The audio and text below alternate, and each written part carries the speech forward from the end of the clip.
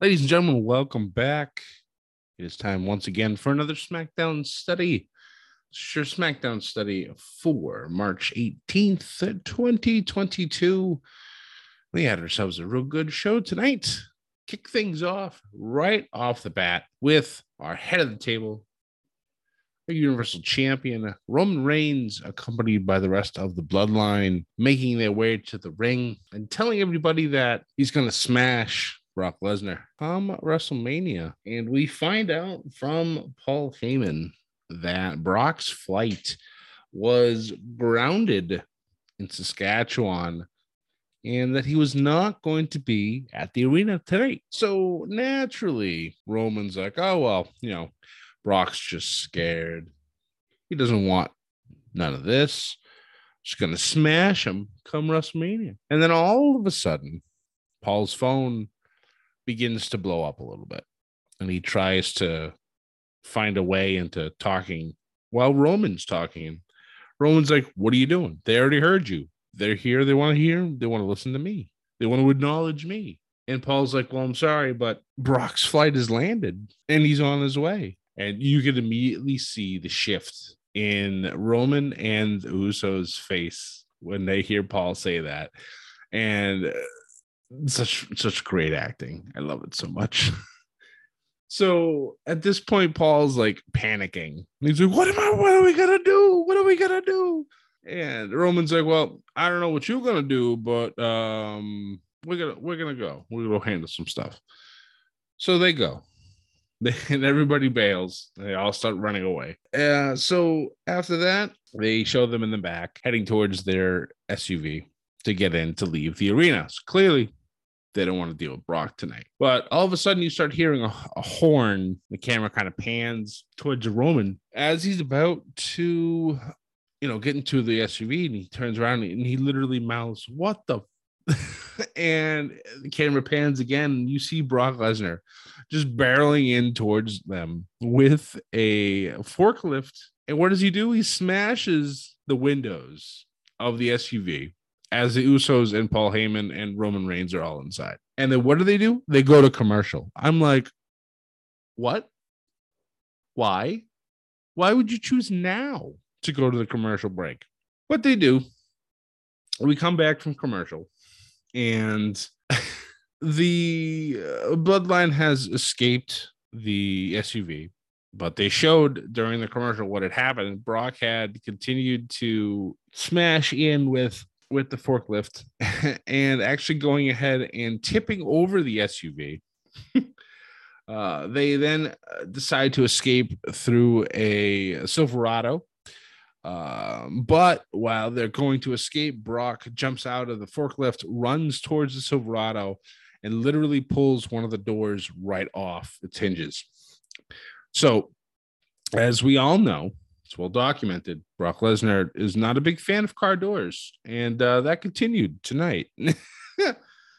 So Brock grabs the door after he tries to throw it at the Silverado as it squeals away and brings the door out to the ring with him, gets on the mic and apologizes to the crowd. He's like, sorry guys, I'm a little riled up right now. I love this Brock, seriously. You can only deal with so much of the Brock Lesnar are going to eat and destroy everything. Comedy Brock, Cowboy Brock, whatever you want to call him, is just it's the next level. And I actually really enjoy him not having Paul Heyman with him. He's able to speak clearly, has no issues whatsoever, and he can immediately go from jolly to I'm going to rip your face off in a matter of microseconds. So it's fantastic. The man is coming for blood, and I fear for Roman come WrestleMania. So after that, we jumped right into our in-ring action as Rick Boogs and Shinsuke Nakamura came down to the ring. Pat McAfee just going absolutely batshit crazy as he should, air guitaring on Michael Cole's face. And they take on and defeat Los Lotharios. I believe this was a rematch from either a week or two ago, but whatever. Still a good match. It gives Boogs and Nakamura more momentum going into WrestleMania, where they will challenge the Usos for the SmackDown Tag Team Championships. That'll be a fun match. Boogs getting the win in this match also with his Boogs Cruise. I really love the name of that. It's just, I don't know, it flows so well.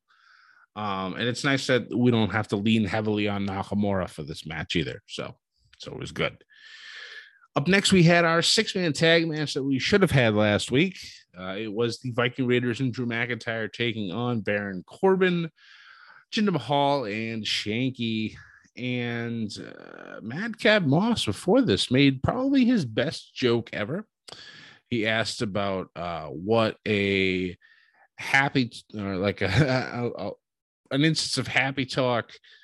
I don't know. I can't tell the jokes because I'm not Madcap Moss, so I don't know good jokes like this. But basically, he called happy talk nappy talk, and much to the chagrin of everybody else there. But I thought it was quite hilarious. But that is what it is. But in the match itself, Drew McIntyre taking Shanky to Claymore Country, getting the 1, 2, 3, and he and the Viking Raiders get a measure of revenge and get the win victory tonight. After that, we had a vignette promo from Sami Zayn stating that he's sick and tired of everything that Johnny Knoxville has done, and he wants to make their match at WrestleMania an anything goes match. A little later on, Johnny Knoxville answers and says, all right, Schnookums, we'll do this. So we got ourselves an anything goes match is what I kind of expected this to turn into. Obviously, Johnny Knoxville being from Jackass, I can highly expect there to be some ridiculous shit to see during this match. And quite frankly, I am very invested in this. I want to see what they do because I'm sure it's going to be insane. No pun intended. After that, we got 4 of the best women in WWE today have themselves a tag team match. It was SmackDown's Naomi and Sasha Banks taking on Raw's Liv Morgan and Rhea Ripley for that WrestleMania momentum. And boy, was this match fantastic. But in typical WWE way, the match gets ended in a no contest as Natalya and Shayna Baszler hit the ring and attack all 4 members. Obviously, trying to state their case that they want a shot at the WWE Women's Tag Team Championships. And they get exactly that. They go to the back. Sonya Deville stops them and says, I saw what you 2 did out there. And quite frankly, I liked it. So because of that, you're added to the match. So now the WWE Tag Team Championships will be defended in a fatal 4-way tag team match. You got 8 very capable women that will be battling for those WWE Women's Tag Team Championships. After that, Pat McAfee was summoned to Vince McMahon's office due to what had happened last week with Austin Theory. Speculation was that if Pat didn't apologize, he would not only lose his match at WrestleMania, he would also be fired from commentary. And clearly, we all know that ain't going to happen. Pat comes out of Vince's office, walks to the ring, and drops a beautiful promo talking about his love for wrestling when he found it. Uses the words professional wrestling, which obviously, as we all know, is one of those things where Vince is not really fond of the words professional wrestler. But the fact that, for those of you who watched AEW, and Sam and I will cover this more on Sunday when we do our podcast that will come out Monday morning, the Jericho Appreciation Society have been using Sports Entertainer for their group So it's kind of only fitting that recently in the last week, we've had both Pat McAfee and Dolph Ziggler use the term professional wrestler. So is it all right, I see what you're doing. So we're going to have some fun and go the opposite direction. Is it a glitch in the matrix? Is it a sign of the end times? I don't know, but it's a lot of fun. I enjoy it. I love the little Easter eggs that people drop in, and it's a lot of fun. But of course, with Pat McAfee being out there, Austin Theory makes his way to the ring and tells Pat that he needs to apologize. And then Pat just literally rips him in half. Like not literally, but verbally, talking about how his parents raised a douchebag. And I said, we do not accept slander on Johnny Gargano and Candice LeRae here, sir. You don't do that. The way is the way. And you don't make fun of Papa Gargano and Mama LeRae. You don't do it. You just don't do it. But we get the apology. A little bit of a shoving match between the two, and Austin Theory leaves. Now, this match with Pat McAfee is going to be something special. I don't care what anybody says. This already could be one of the, I would say for the both nights, this could be a top 5 matchup. It's just my opinion. Y'all can disagree with me if you want, but I have a feeling this could steal the show. It really could. It's just putting it out there. We'll see what happens when it gets to it. After that, we got an update on Big E's condition. He does have 2 broken vertebrae, but there's no surgery needed. Spinal cord is fine, so he just needs to recover. Obviously, he's going to be out for a while. That's all, and that's fine, but at least he'll be healthy when he eventually returns. But up next, we had Kofi Kingston looking for a little bit of revenge for his boy, taking on Ridge Holland. During the match, both Sheamus and Butch, aka Pete Dunne, get tossed, but Butch a little hesitant to leave, distracting Kofi, allowing Ridge to get the victory here. So it's nice to see that they still have some good feelings when it comes to Ridge. They're not looking to bury the kid or to fire him after the unfortunate accident with what happened with Big E. But I don't know.